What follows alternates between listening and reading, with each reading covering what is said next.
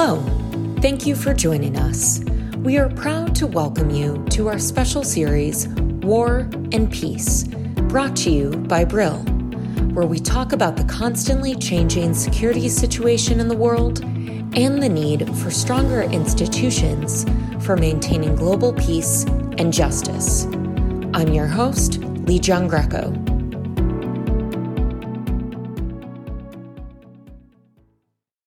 Today we're speaking with Majid Naqoui. He has his doctorate from Iranian National University and is an SJD candidate at the University of Toronto. And we're speaking with Masoud Zamani. He's an assistant professor of international law at Law and Political Sciences faculty at Shiraz University in Iran. Their article is The Secession of Crimea: Where does international law stand? Welcome to you both. Thanks for inviting me. Glad to be here. Glad to start off this conversation. First of all, Majid, can you tell us what is the right to self-determination? And did Crimea enjoy this right before 2014? Okay, just to warm up, I would like to start by saying that the self-determination is one of the most misunderstood, if not misused, terms in international law and politics. And it is partly because self-determination is a multidimensional concept. It has sociopolitical, economic, internal, and external aspects. And to be able to understand this concept, we should distinguish between the internal and external aspects of this right. I would like to start with the internal aspect. Generally, internal self-determination is defined as the right of a people to develop itself socially, economically, and culturally within a state.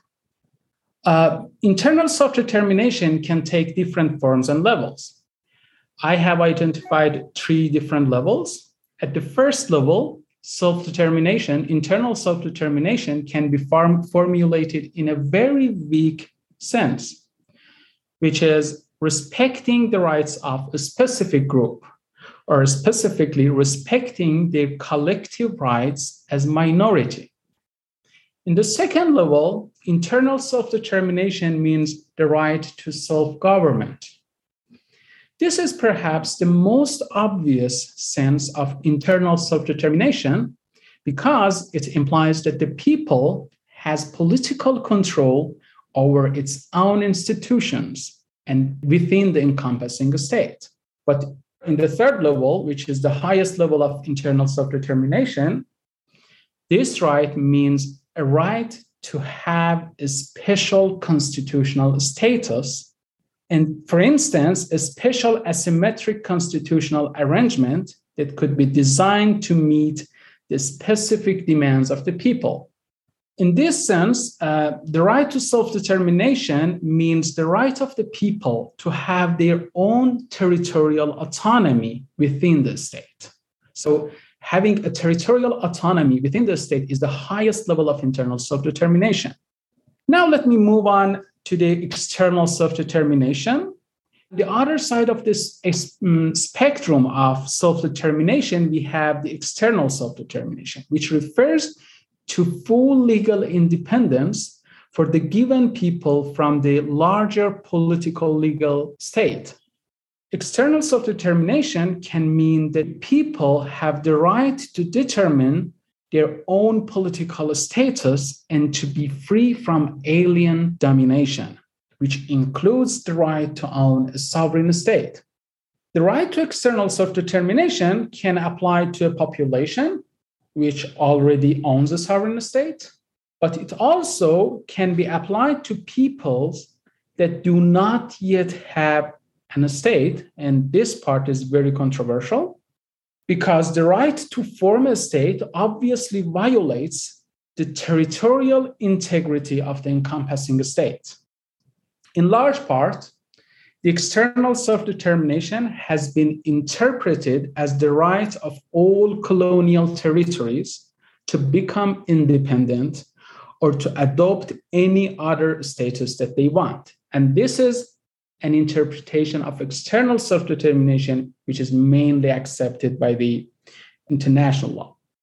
But outside of the colonial status, other people do not have the right to separate themselves from the people of the territory as a whole, from the people of their own state. Let me put all this debate in the context of Crimea. Looking to the Crimea from this perspective, I would say that Crimean enjoyed a high level of internal self-determination back in 2014. They had territorial autonomy, and such autonomy was recognized in the Constitution of Ukraine. They had their own government and assembly, and in fact, they enjoyed self-government. So you talked about Crimea and the right to self-determination, but looking at that, can the right to self-determination be interpreted as a right to secession? Well, this is a very interesting question. I'm glad that you brought it up. This question is exactly related to what happened in the annexation of Crimea by Russia in 2014. And the story is almost the same in most of the cases. A group of people hold a referendum on whether they want to be an independent state or part of another state. Then, based on the result of the referendum, the group declares its independence. Let me connect the dots to the Russian invasion of Ukraine in 2022. We won't be surprised if sooner or later, Russians hold a referendum in eastern parts of Ukraine with options like if the people want to be part of Russia. My focus here, I would like to just narrow down my debate, and my focus here is in the legality of external self-determination or secession in terms of the Declaration of Independence. In mid-March of 2014, the Constitutional Court of Ukraine recognized that the citizens have the right to participate in a referendum. But at the same time, the Constitutional Court of Ukraine announced that the Declaration of Independence is unconstitutional. The court ruled that the territorial demarcation of Ukraine shall exclusively be determined by the laws of Ukraine. And we can see the same ruling is endorsed in other similar cases. For example, in the so-called case of Tatarstan in 1992, which was decided by the Constitutional Court of Russia, and also in a case known as Reference Re-Secession of Quebec, decided by the Supreme Court of Canada back in 1998, both courts set similar limits on external self-determination. In both of these cases, the courts invoked in the international law and ruled that international documents do not allow self-determination to be invoked to endanger the territorial integrity of the states. In fact, they both agreed that democracy has a key limitation in terms of territorial integrity. And why I chose these two cases are very important. First of all, because one of these decisions is taken by the Constitutional Court of Russia, the same Russia that welcomed the result of the referendum in Crimea and conducted a military operation. So we can see the conflict between Russian behavior in the case of Tatarstan when part of its own territory announced declaration and when it helped Crimea and conducted a military operation to help them to be annexed to parts of Russia. And secondly, we can see one of these cases is coming from Canada and the other one is from Russia. We can see that these two cases are from totally different legal cultures.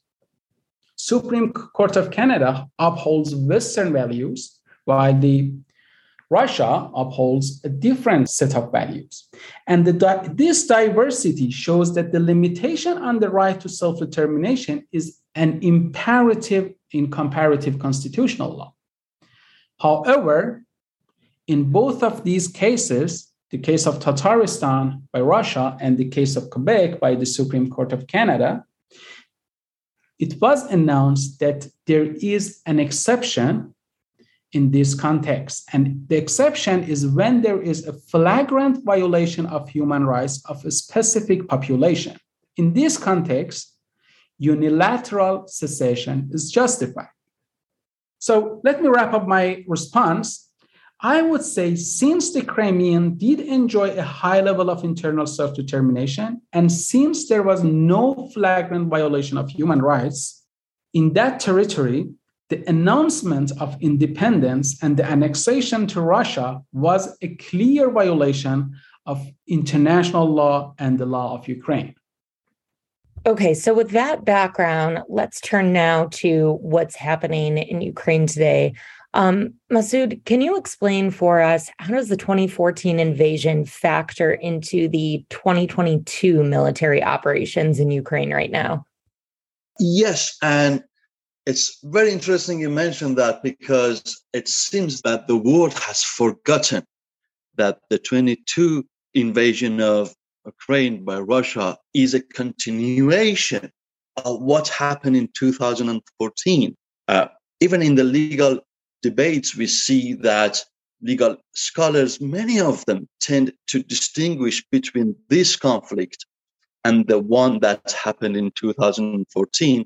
And to some extent, there is even this argument amongst international lawyers that to what extent Ukraine has a right to defend itself in 2022. Whereas this entire military scenery started in 2014.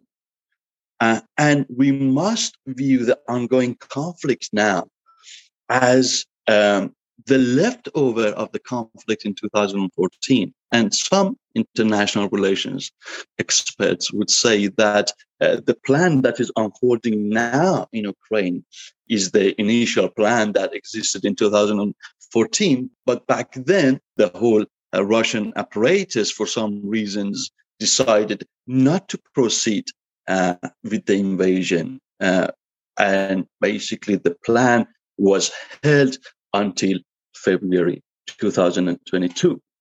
So if we put it in that context, then we say that we see that many of the features that are now unraveling in 2022 are to a great degree evocative of what happened in 2014.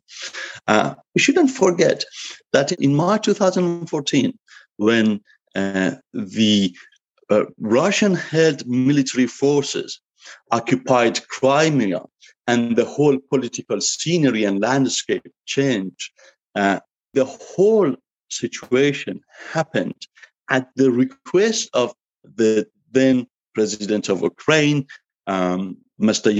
Yanukovych. Mr. Yanukovych sent a letter of invitation to intervene to Russia.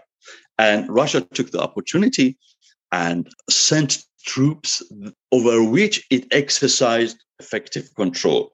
So in terms of the laws of responsibility.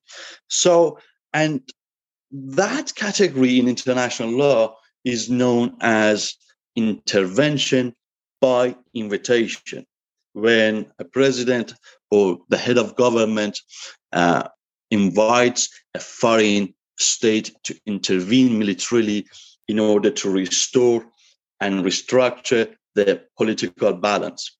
That category is more or less accepted as a legal exercise in international law. Many legitimate governments resort to intervention by invitation in order to restore the lost balance, or in order to prevent the undue influence of foreign governments. But it's accepted condition that two conditions are met. There are two prerequisites for the legality of intervention by invitation. And the first prerequisite is that invitation must be submitted by a government that represents the people. Mr. Yanukovych in 2014 did not meet these prerequisite. And the second condition is that the head of the executive, which extends the letter of invitation to a foreign government, exercises effective control over the territories in which military operation is supposed to take place. In 2014, these conditions were totally absent from the political and legal landscape. And again, in February 22, President Putin invoked the invitation of the government of Donbass to invade Ukraine. And I just want to touch on something that you said that was very interesting, talking about what is happening now is just the leftovers from 2014. And can you just elaborate a bit on, I guess, do you understand the strategy behind why Putin decided not to proceed with the larger invasion of Ukraine until February of 2022? Why didn't he strike immediately following Crimea? This is a question that is mostly discussed in international relations, but there are many interesting reasons that actually make sense to understand the particular behavior of Russia in 2014. When the annexation of Crimea happened in 2014, there were immediate sanctions imposed by the European governments. And although those sanctions were not very effective, they had this psychological effect of creating economic unease in Russia. We shall not forget that the Russia today is not, that the Russian environment and economic growth today is not the one that we could see before 2014. So those sanctions created the impression that there might be immediate backlash. And I think the think tanks in Russia and those advising Putin in Russia warned him against proceeding with the invasion. And I think he personally decided not to go ahead in 2014 further. But there was this larger plan. So we do not proceed with the invasion in 2014, but we come and put the effects of sanctions on trial, and we buy time. The intelligence reports coming out today indicate that there was this understanding within the Western intelligence sector that Russia will invade Ukraine. They were waiting for it, but it's astonishing that they were not prepared to take any appropriate to take any appropriate measure when it happened. I mean, to some extent, the invasion in 2022 point to the lack of good intelligence on the part of the Western intelligence services. So, again, looking at the precedent that this set up, what kind of precedent did the military intervention in Crimea set up for what's happening today? In international law and international relations, we have this term of strategies chain reactions.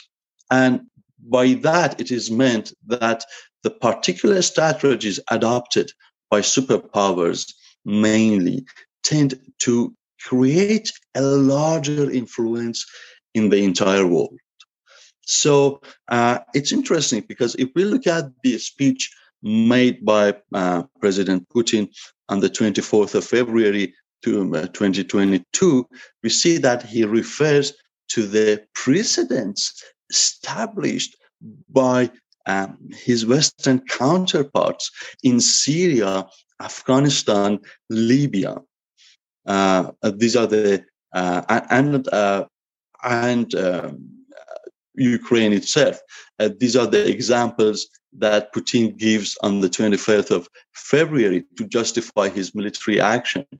And it's very interesting because it is obvious that he understands that those measures have not been, strictly speaking, legal in terms of international law. And the rationale that he employs is that our Western colleagues did it, so could we. So even within the very inner circles of the Russian government, it is totally apparent that they understand the measures that they have taken in Ukraine do not meet legal conditions. But when a superpower as big as Russia takes that decision, he makes an example for other states which can be fighting similar wars in an allied political bloc. It sets an example for Uganda. It sets an example for Iran. It sets an example for other countries which hold close political ties with Russia. And not only allies, but also amongst foes and enemies. That example is going to operate as an unwelcome one because the core message is that we can do anything we want to do and we can get away with it. So the precedent is going to be especially nasty one in international law, but in terms of international relations, but in terms of law, of course, an illegal act cannot set a precedent and shall not set a precedent. Yeah, I'm wondering if either of you could maybe touch on how that would set precedent in Iran. Just, give me kind of your view from on the ground, how that would play out. Iran is a less serious example in this regard. I briefly touched on it because right now Iran is not in conflict with any of its neighbors. I mean, there are disagreements and political crises, but they do not meet the threshold of conflict. The more serious concern is China and the rising political tensions between China and Taiwan and the military arsenal that the Chinese are building around Taiwan. And that conflict is particularly dangerous because the proximity of American troops on the neighboring waters of China is very serious. So the proximity of those troops to the Chinese troops are very close. And that conflict actually can lead to a catastrophe on the seas. And that must be considered, in my opinion, as a more serious concern compared to the situation in the Middle East. That's very interesting. And I should note that's a conflict that is heating up a bit. Majid, anything else that you'd like to add on this, especially when it comes to how the precedent set in Crimea might apply, not just to Ukraine, but some of these other countries?